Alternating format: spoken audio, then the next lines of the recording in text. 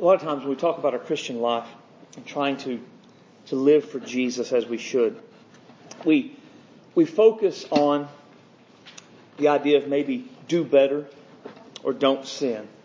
And that seems to be the area that's what we say to ourselves, that's what we tell others, do better, just try harder, don't sin.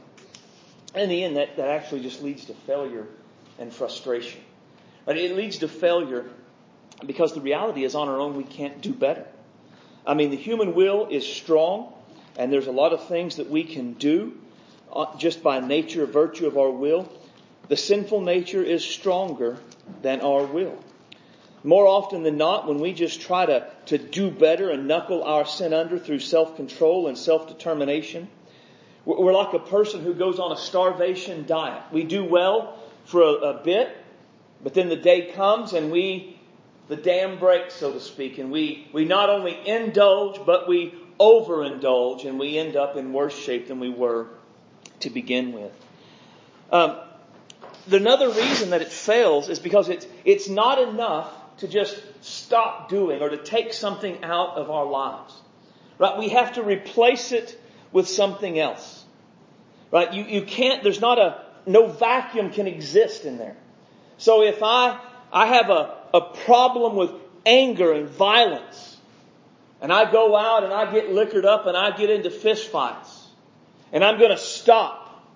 Well, I can't just stop because now I've got time on my hands, don't I? The time that I would normally be out getting liquored up and fighting with people, it's just there. So what do? I have to find something else to do. And you can do that with anything. If I'm a gossip, well, I can't just not gossip because I'm going to talk. So I'm going to have to either replace that with something. I'm going to have to replace what I say or who I talk to. If I look at internet porn, it's not enough to just say, well, I'm not going to look at internet porn. What are you now going to do with that time? You're going to have to take away the bad, but you have to replace it with something good. And when you don't, you fail. This is the principle of replacement. And it is one of the keys to living like Jesus. We're going to look at how to do that this morning. Open your Bible to Ephesians 4, verse 22. It should be page 897 in your pew Bible. When you find that, I want you to stand to honor the reading of God's Word.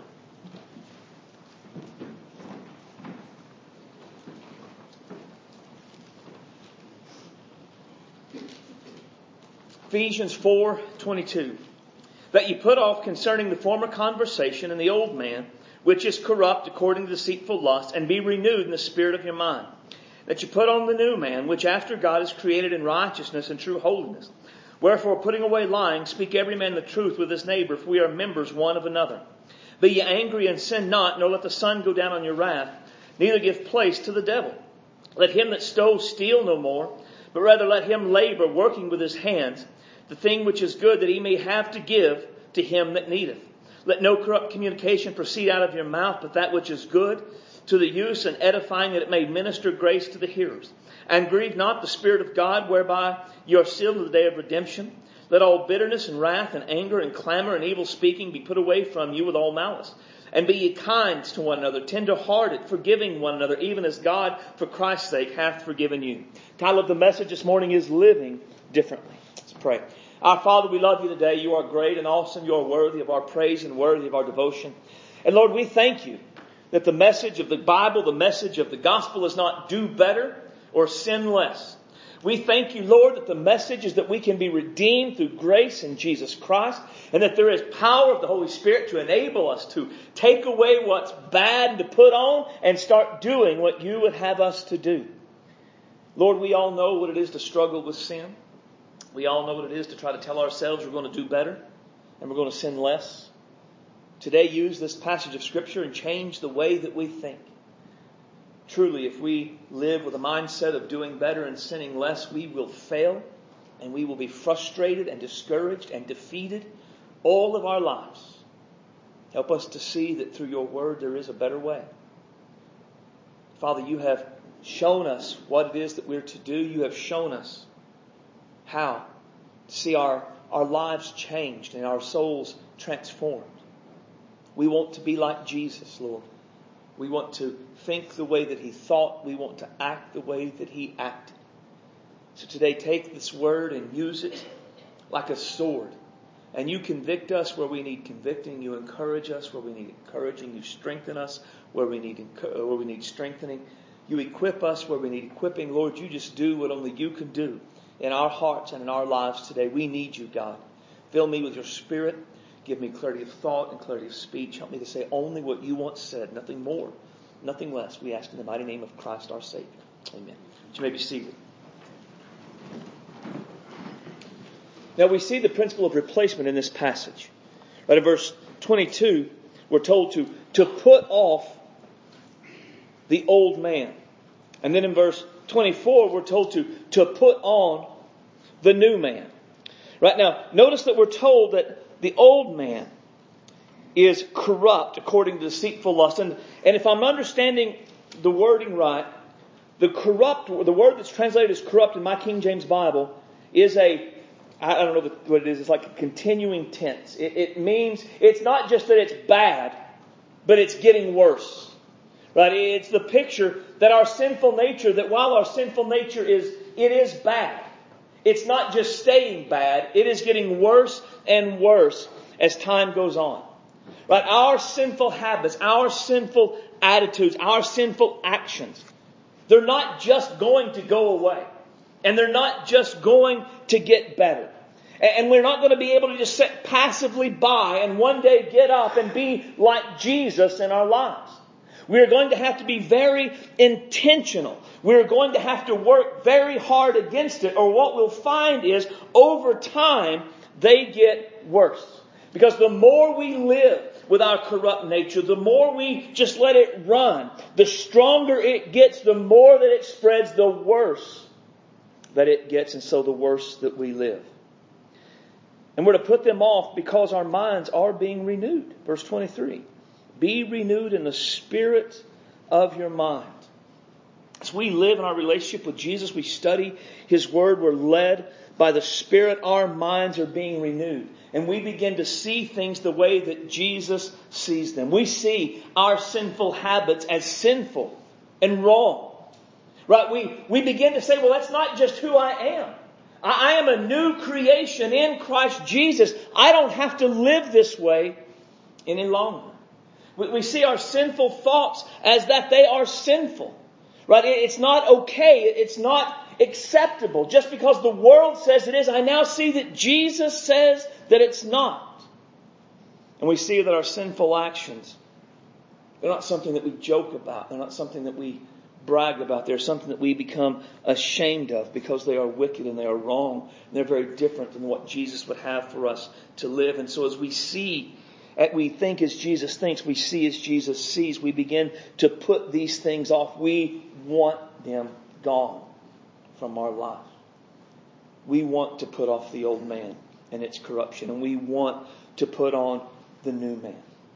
Now, because that's what we have to do. It's not enough just to put off the old. Verse 24, we have to put on the new man. Now, one of the ways we can tell the difference between the old and the old is corrupt according to deceitful lust. Right? So the old is like the world. That's apart from Christ. The new, though, is made after God. It's like Jesus. It's created in righteousness and true holiness. So how do I know if I'm putting on the new? Well, is it holy? Is it righteous? Is it true? Is it like Jesus, or is it like the world? We can look at that and we can see. And this new way of life, this new in us, it is being created by God, and yet there's a part that we have to play. But we don't transform ourselves. God transforms us. But we do have to replace the old with the new. And this doesn't happen accidentally. And it doesn't happen passively. We have to be aggressive and intentional if we're going to see it happen.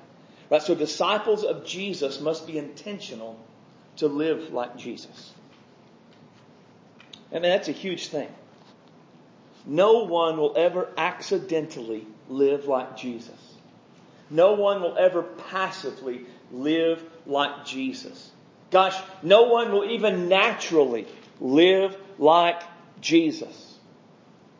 There must be intentional effort in our part to put off the old and to put on the new. Now, Paul is great in that Paul is a very practical guy. And he doesn't just say, put off the old that's corrupt and put on the new that's holy. He gives us 5 ways that we can do this. Number 1, replace lies with the truth. All right, so notice in verse 25, wherefore. Right, the wherefore is connected back to verse 24. Since we have put off the old and we are putting on the new, then we must put off part of the old, which is lying. Right? We are to put away lying from ourselves. Now, in our day, we don't often see much wrong with lying. Right? And I know this may surprise you, I'm going to say this, but you may have noticed we're in a political season right now. And lying is such a part of our culture, we don't even really expect the politicians to do what they say they're going to do. Not really. It is just understood that they're going to make all kinds of crazy promises and then not deliver. But it's not just politicians, is it? I mean, we're just a culture of liars. Lying is normal in our world. Lying is accepted in our world. It is so common, so normal, so accepted that most people really don't even see anything wrong with it. It's just not that big of a deal. But when you come to Scripture, what we find is God has a vastly different opinion about lying than our culture has. Look at what Jesus said. You're of your father, the devil. Now, that's a harsh statement, right? I mean, if I were to come to you and say, you're just like your dad, Satan, you would get mad at me. You would think, wow, what a harsh, judgmental statement, you jerk. And yet that's what Jesus said.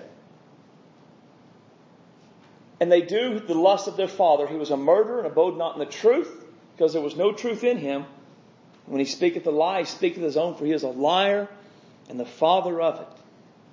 So why does God take such a negative view of lying? Why does he see lying as something that is a big deal? Because that is the language of Satan.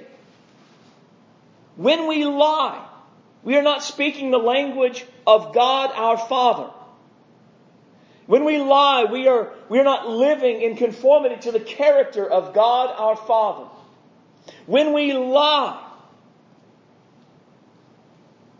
we are being like the devil and testifying he is our Father. That's a hard statement, but that's what he says. He says that Satan is a liar from the beginning. Where do we first meet Satan? In the beginning, right?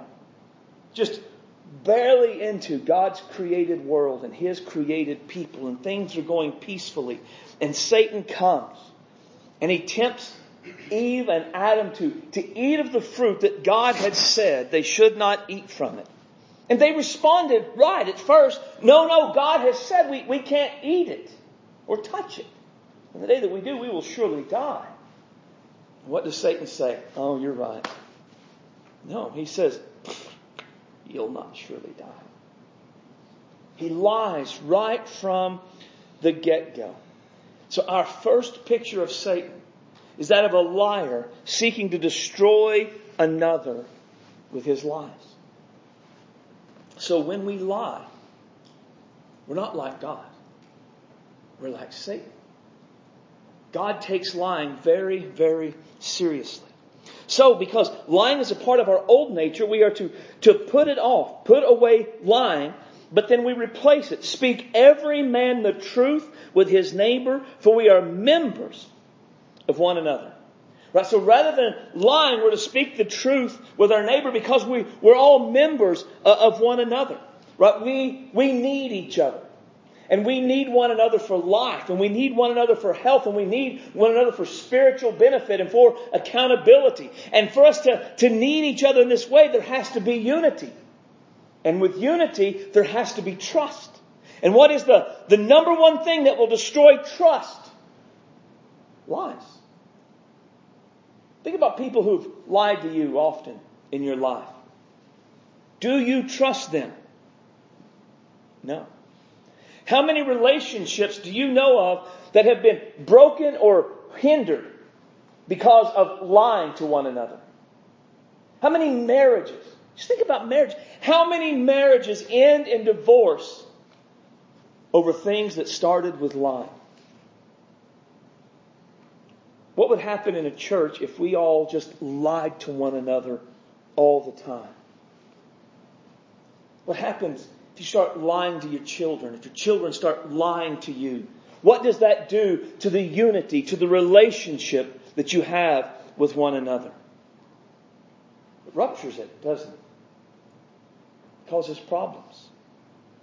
And so because we are one body, because we are the body of Christ, we are to be truthful.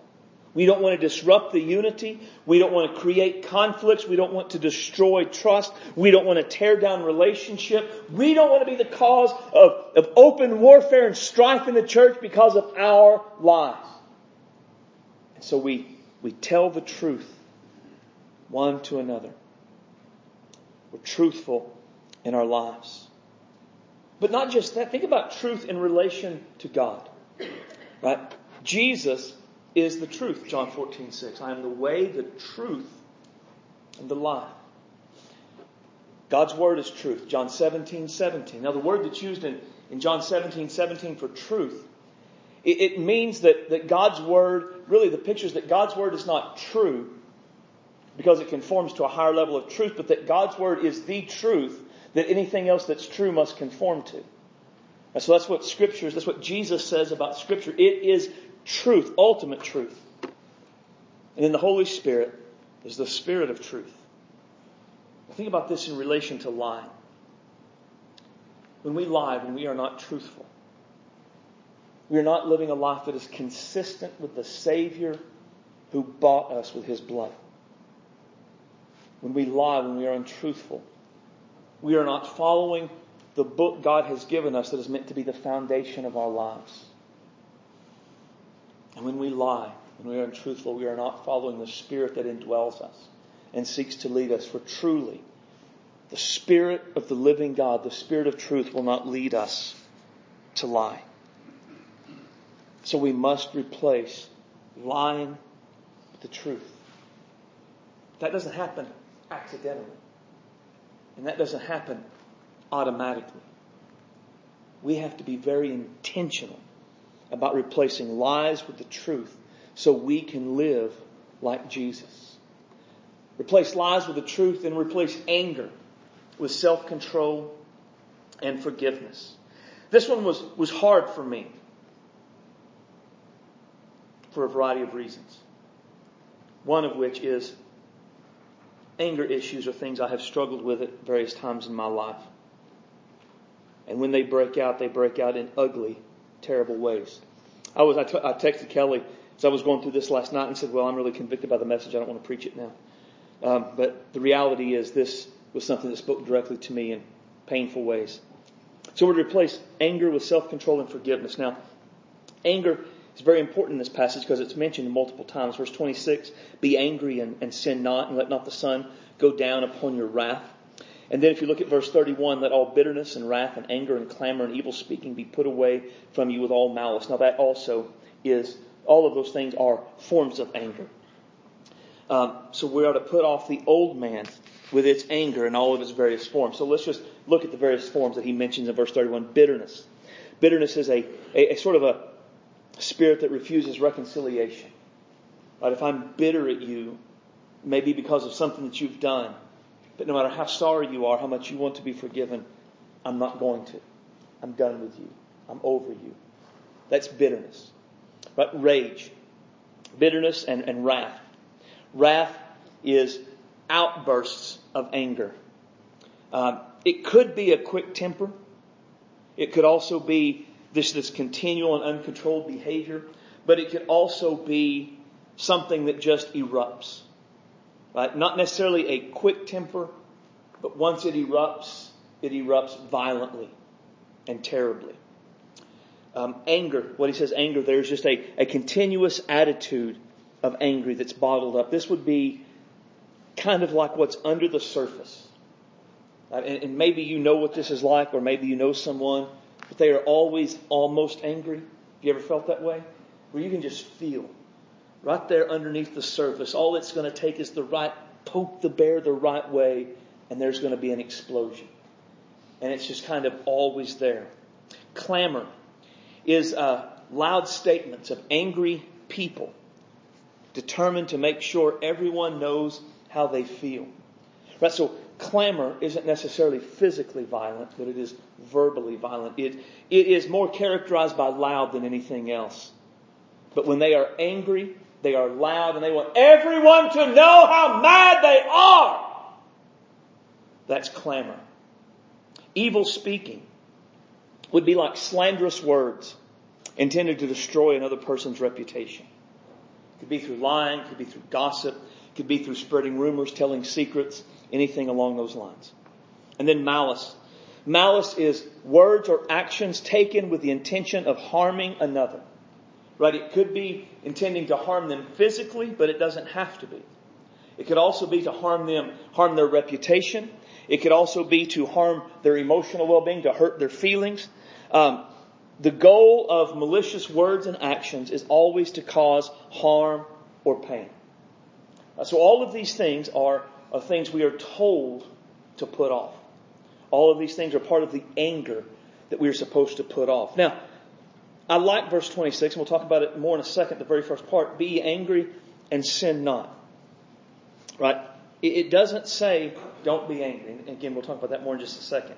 But it says when you get angry, don't let that anger control you. Don't let that anger cause you to sin. Now, how many of us would say there have been times in my life when in my anger I sinned?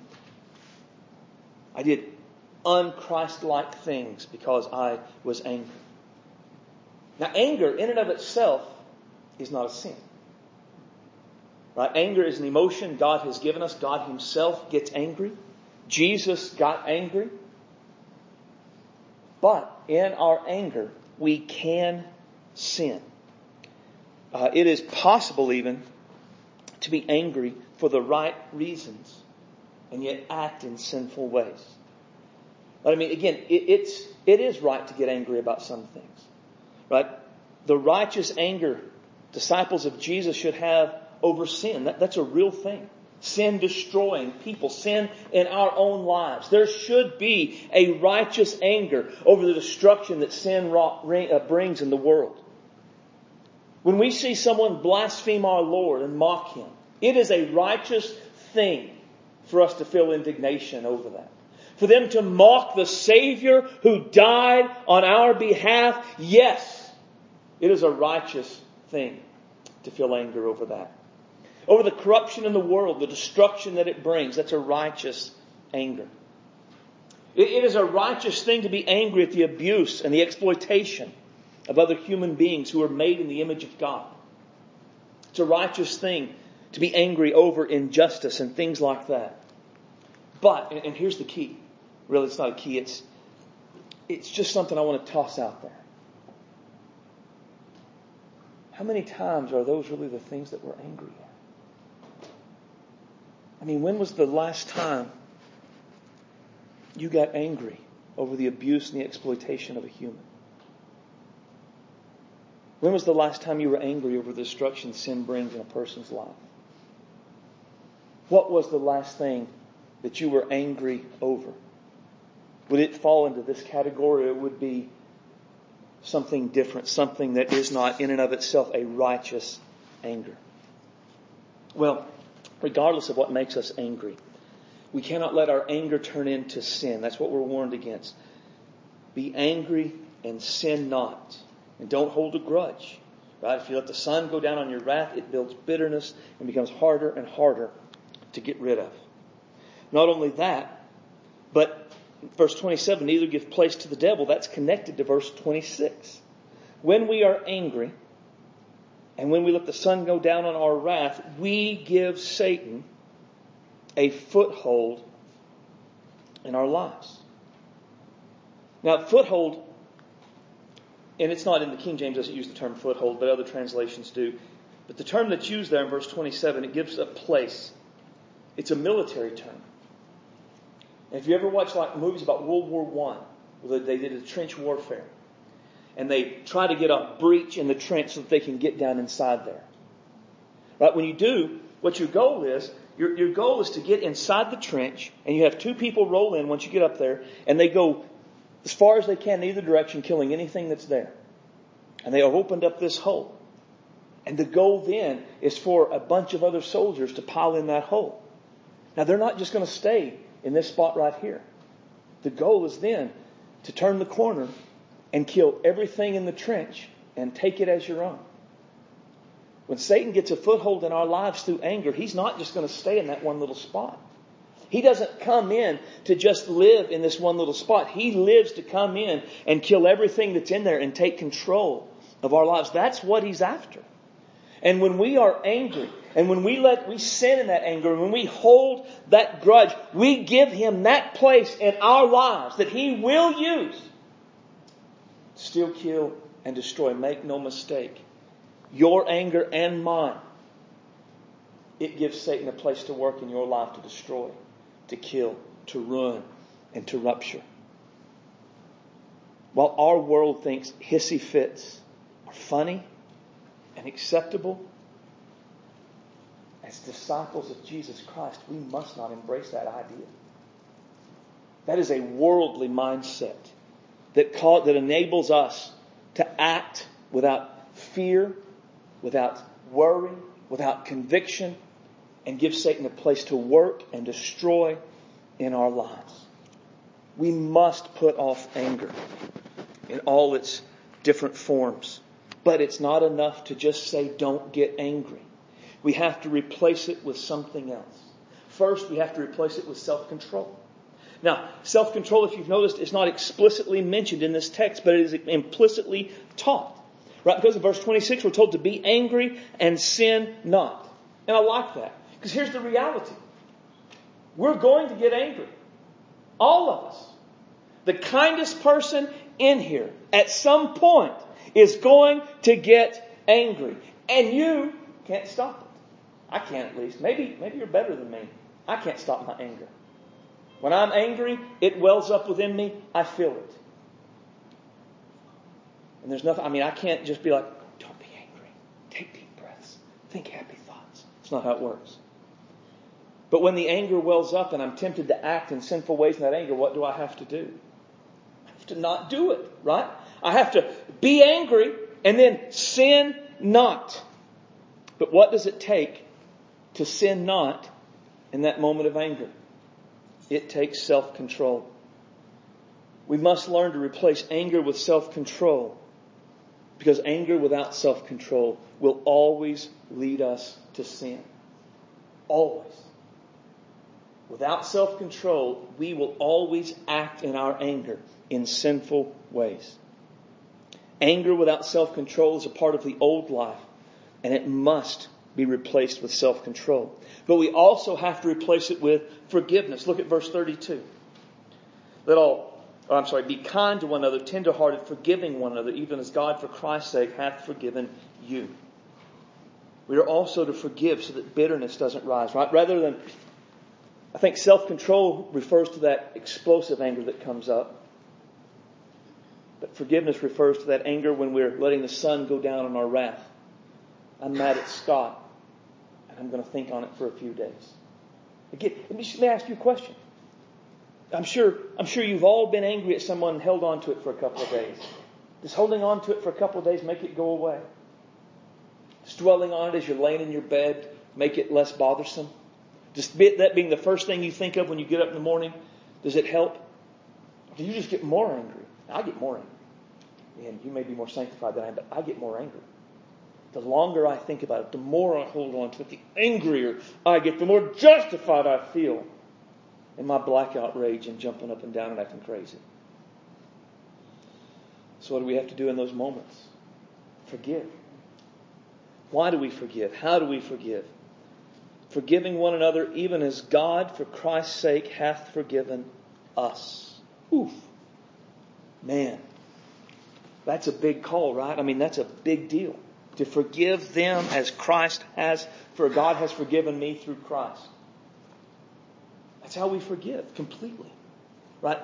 Forgiving isn't, I take it and I put it in my back pocket, and the next time something goes wrong and they're mad, I pull it out and go, and you did that too. That's not forgiving. That's not what God does, is it?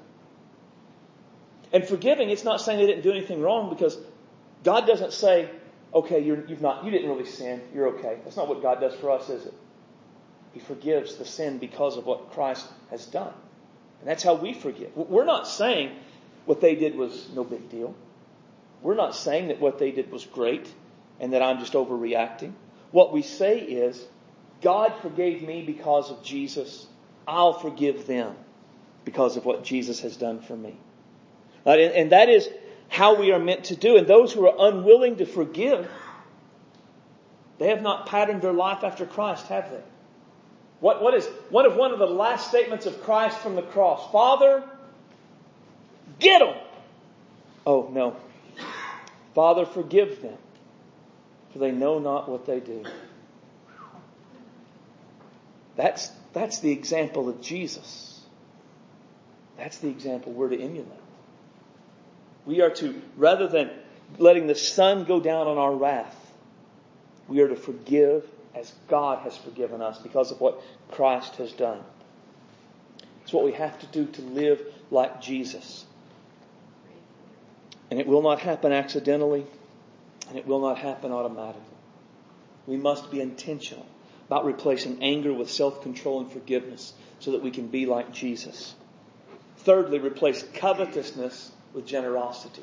Right? Replace lies with truth, anger with self-control and forgiveness, covetousness with generosity. Right, now notice in verse 28. Let him who stole steal no more. Now, stealing is a much more complex problem in our day than it was in Paul's day. In Paul's day, typically very tangible items were stolen. Cattle, property, wives, things along those lines.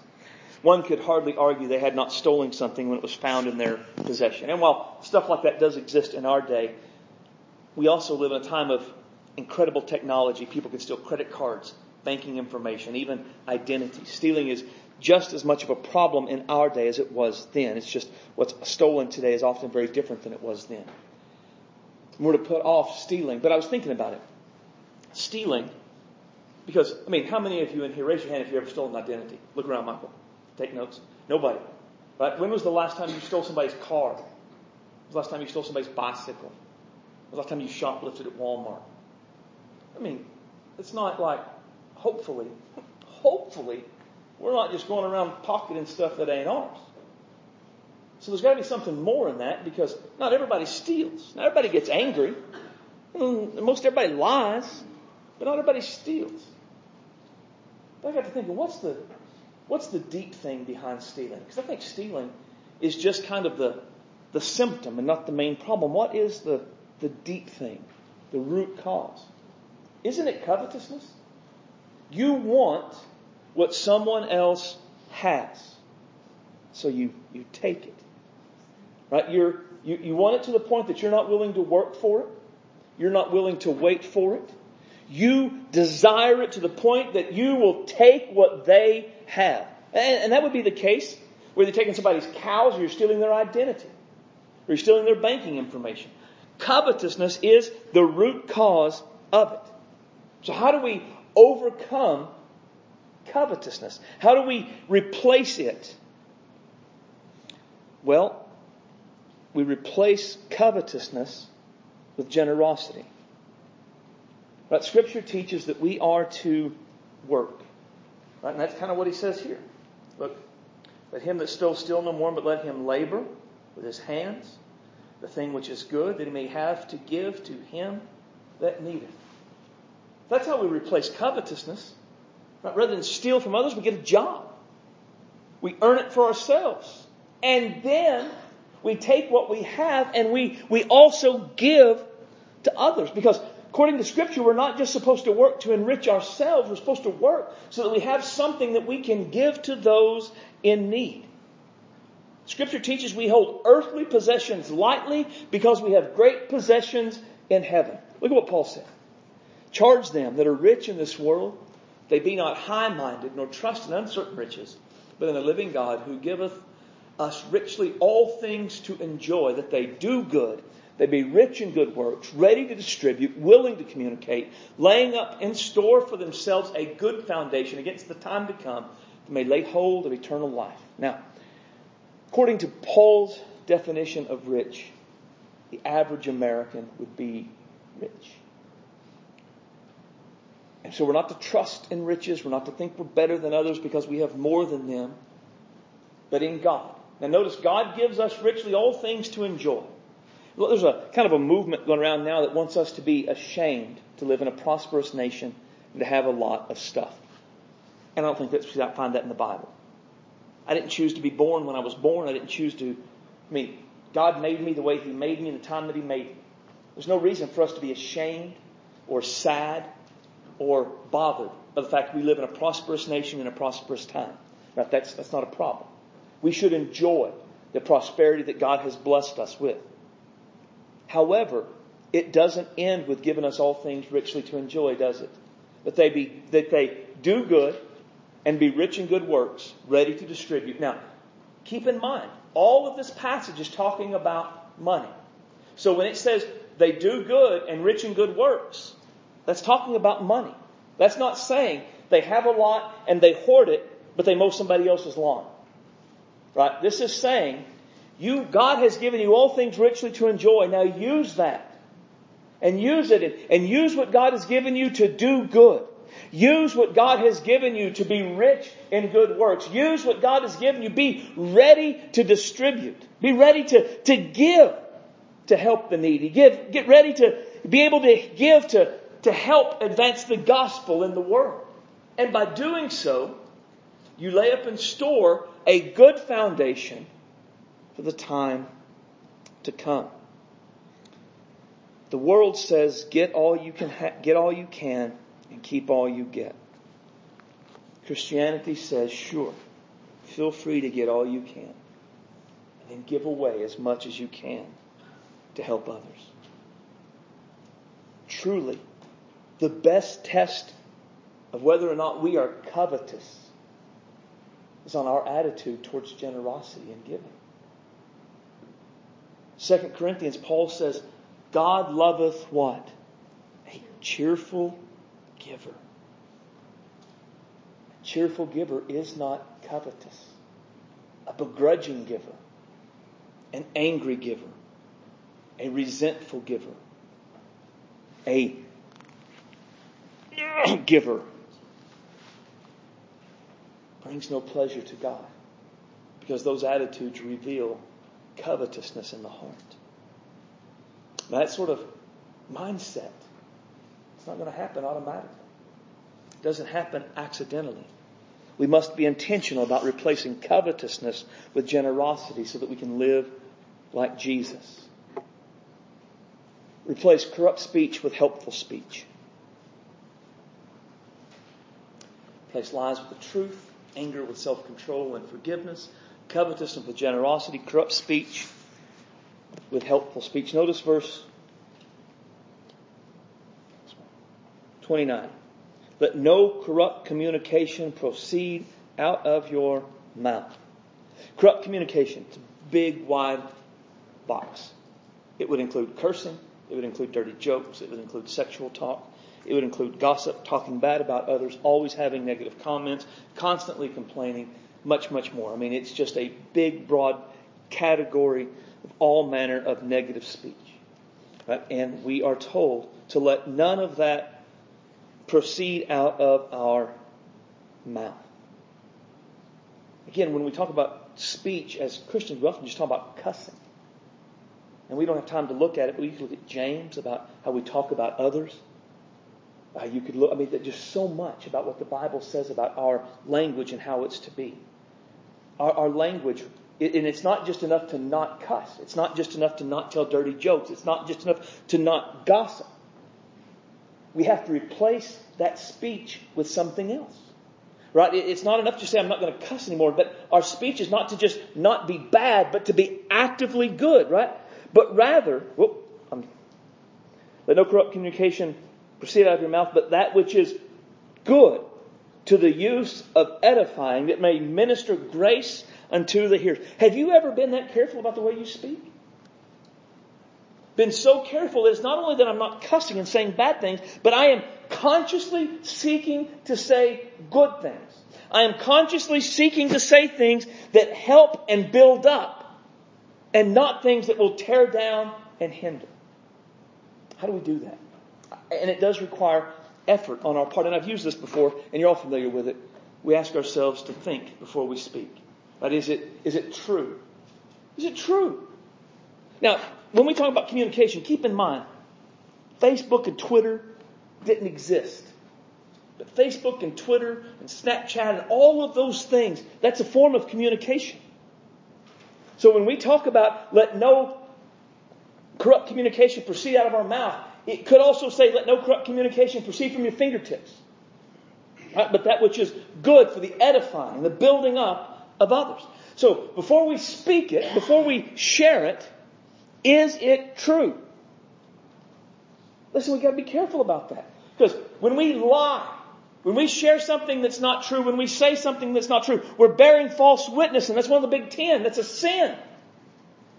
And if we don't know if it's true, if we're not certain it's true, we probably shouldn't say it, or we probably shouldn't share it. And again, we're in a political season, if you haven't noticed. And there is a deluge of fake news. And there are so-called conservative sites sharing fake news about liberals, and there are so-called liberal sites sharing fake news about conservatives. Don't be a part of that. If you're not sure it's true, don't share it. Take some time and study it. Look it up. And if you're not willing to do that, just don't share it. Because when you share false information about someone, even if they're a Democrat, it is bearing false witness. It is a sin. Do not harm the witness of Christ and yourself by bearing false witness because you don't like this particular politician or party. Is it true? Is it helpful? Does it have to be said? Is it going to benefit them? Is it going to minister grace unto them? Is it going to edify them? Right? Or is it going to just make them feel bad?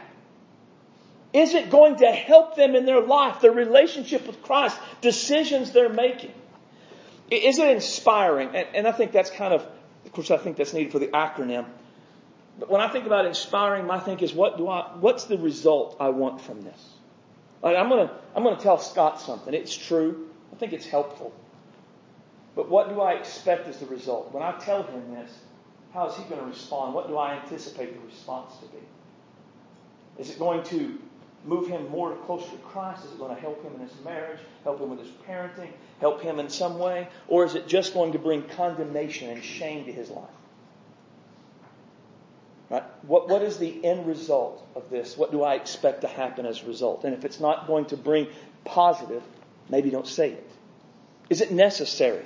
Right? Does it have to be said? I promise you something. Let me make you an absolute promise. I don't make promises often. I will make you an ironclad promise guarantee. If you think something and you don't say it, your head will not explode. I promise you. I guarantee you. It will not happen just because you don't let it go from here to there or from here to there. Now, if I'm wrong, here's the other guarantee. If I'm wrong, at your funeral, I will admit that I was wrong in saying that. And that you died because of my teaching. Thank you. But I've been saying that for 17 years. And I've yet to do that funeral yet. And I'm going to say it's because nobody's head's exploded, not because nobody's listening to me. Right? You won't die. You won't have a stroke. Your head won't fall off if you don't say it. Is it necessary? Does it have to be said? And then is it kind? Now, kind, I think, is often the tone. Right? If I'm living in sin, and Scott has to come and rebuke me for it, which the Bible says to do, that's not going to feel kind to me. It's still necessary, and there's a positive in what he's wanting for. It's helpful, it's true. So kind is going to come in the way that he says it. Right? How we say things matters. Proverbs says that a soft word turns away wrath. Have you ever noticed that how you say something can determine how people respond to it? Is it kind? Now, some would say, well, if I have to do all that before I speak, I would never talk. Here's the truth. Maybe you shouldn't. Maybe you shouldn't. It might not be a bad idea for some of us to speak or do less. The world is filled with corrupt communication. We do not need to be a people who add to it as disciples of Jesus Christ. We are meant to be like Jesus and not the world. And our communication is meant to be good for the use of edifying, that it may minister to those who hear it. But that doesn't happen automatically, and that doesn't happen accidentally. We have to be intentional about replacing corrupt communication with helpful communication so that we can live like Jesus. And then the last one. Replace resisting the Spirit with following the Spirit. Replace lies with truth, anger with self-control and forgiveness, covetousness with generosity, corrupt speech with helpful speech, resisting the Spirit with following the Spirit. Look at verse 30. And grieve not the Spirit of God, whereby you are sealed to the day of redemption. Paul reminds us that on the day that we were saved, the Holy Spirit came to live within us as a seal, as a sort of proof of purchase. Holy Spirit within us is proof that we are saved, and He is God's guarantee that God will fulfill all of the promises that He has given to us. And since the Holy Spirit lives within us, we are not meant to grieve the Spirit. Now this is a powerful thought, I think. The word for grieve, it means to pain, to offend, or to sadden. You ever thought about that? That you and I, we can say things or do things that would pain, offend, or sadden the Holy Spirit. Man, that's big, right? That's a big thing. We should think about that. We should be very intentional to be sure that we don't do that, because when we do this, it diminishes our awareness of His presence in our life. It diminishes our ability to follow His leadership, and it diminishes His empowering of us to do the things that God wants us to do. How do we grieve the Spirit? What can we do that would bring sadness or pain or offend the Spirit of God? Well, I think anytime we do something God has said not to do, or we don't do something God has said to do, we would grieve the Spirit. But I would think everything we've talked about on this list specifically would fall into what it's talking about grieving the Spirit. Because the Holy Spirit is always working in us to lead us to do God's will, right? Walk in the Spirit and you will not fulfill the lust of the flesh. The flesh lusts against the Spirit and the Spirit against the flesh. And these two are contrary to one another. But you cannot do the things that you would. The Holy Spirit is always leading us to do what God wants us to do. The Holy Spirit never leads us to fulfill the lust of the flesh, the desires of the flesh. So in light of that, the lust and the flesh are always working to get us to act and speak and do certain things. Who or what leads us to lie? Who or what leads us to act in anger? Who or what leads us to be bitter? Who or what leads us to have a rage fit? Who or what leads us to have a loud hissy fit to ensure everybody knows how mad we are? Who or what leads us to spread slander about another? Who or what leads us to act in a malicious way? Who or what leads us to be selfish? Who or what leads us to be covetous? Who or what leads us to cuss? Who or what leads us to tell dirty jokes? Who or what leads us to engage in sexual talk? Who or what leads us to gossip? Who or what leads us to talk bad about others? Who or what leads us to make negative comments constantly? Who or what leads us to constantly complain? Would those actions, again, things we've all talked about from this passage, would those things come from the leading of the Spirit or the leading of the flesh? Anytime we follow the Spirit or follow the flesh over the Spirit, we grieve the Spirit. And that grieving of the Spirit, it diminishes our awareness of His presence. It diminishes our ability to follow His leading, and it diminishes His willingness to empower us. And as I was thinking about this, it's interesting. All of those things I just read, the way I read them, those are all socially acceptable. And it just goes to show that just because something is socially acceptable doesn't mean it's God acceptable. What the culture commends and accepts cannot be our standard. If we want the Holy Spirit to lead us and to fill us, to empower us, then we'd better be careful not to grieve the Spirit. That won't happen automatically. It takes intentional effort on our parts. We must be intentional about resisting the Spirit with following the Spirit so that we can be like Jesus. I know time is gone. And let me just say, a part of all that we've talked about today is that we can do all the things we've talked about today. Because the Holy Spirit lives within us, because Jesus has saved us and we have been born again, you and I, we can put off lying and put on the truth. We can put off anger and put on self-control and forgiveness. We can put off covetousness and put on generosity. We can put off corrupt communication and put on helpful communication. We can put off resisting the Spirit and put on following the Spirit. Let me close with a quote by a revivalist named Leonard Ravenhill. He said, Scripture says, if any man be in Christ, he is a new creation. If you don't have a new heart, a new mind, new passions, new love for Jesus, new hunger for the Word, a new desire to pray, and a new hope, you may have changed your morals, but you haven't experienced the new birth. The new birth is the most radical thing in the world. Everything that we talked about today, it begins by saying, you have not so learned Christ. When we know Jesus, He changes us. And at the very minimum, Jesus changes our desires. And we may struggle to put off the old and put on the new.